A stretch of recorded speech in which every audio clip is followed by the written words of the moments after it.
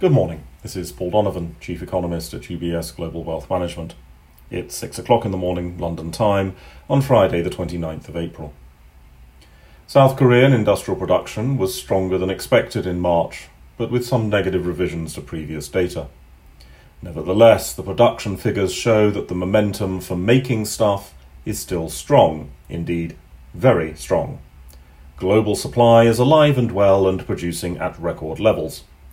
The question, as ever, is what happens to this supply as global demand slows. The US GDP data from yesterday for the first quarter was a figure of very dubious accuracy, but that's not stopped commentators and politicians rushing to interpret the numbers as if they were reliable. Taken at their face value, the US economic output was lower in the first quarter than it was at the end of 2021. And everything else is just making excuses for why most forecasters got that wrong. However, the detail did show that the consumer is slowing to a more normal pace of growth, not that the consumer is collapsing. The narrative is still there. The data is also showing that the consumer is switching from spending on goods, basically there was no growth in spending on goods, to spending on services. That is a narrative that economists have long expected, and it helps to ensure that goods price inflation is likely to be transitory. It also brings us back to the question of what happens to the supply that is being produced at a record pace around the world. Personal income and spending data for March is due from the States today. These numbers are somewhat overshadowed by the fact that we had some of this in yesterday's GDP number. The glittering wonder that is the euro and several of its component provinces will be producing their GDP numbers for the first quarter today. As with the US data, these will be wrong. Unlike the US data, these will not be presented with the illusion of annualization, fortunately, although the data is widely expected to be quite a bit stronger than the US numbers in the first quarter. The data is mainly pre-war, of course, but why is the euro area coming in stronger than the US? The answer is really down to timing. The US reopened its economy far earlier than the euro area did, which means that US consumers rushed to spend their pandemic savings windfall earlier than the European consumer did.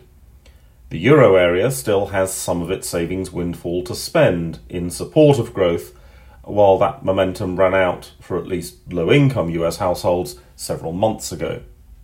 This story should support euro area growth in the face of the considerable headwinds from the war. Elsewhere on the data calendar, we have US Michigan consumer sentiment with the ever-entertaining, but also really rather troubling, signals of political polarization in the details of sentiment from Republicans versus sentiment from Democrats. There's also April consumer price inflation data from the euro area. Because of the later reopening, the base effects for euro area inflation are also later than those of the States. And that means that the peak of euro area inflation is likely to be a little later than the peak of inflation in the States, which was probably March. Yesterday's data doesn't give much guidance here. German CPI numbers were a fraction above expectations, but the Spanish headline consumer price inflation rate slowed a lot more than anticipated. That's all for today. Have a good day.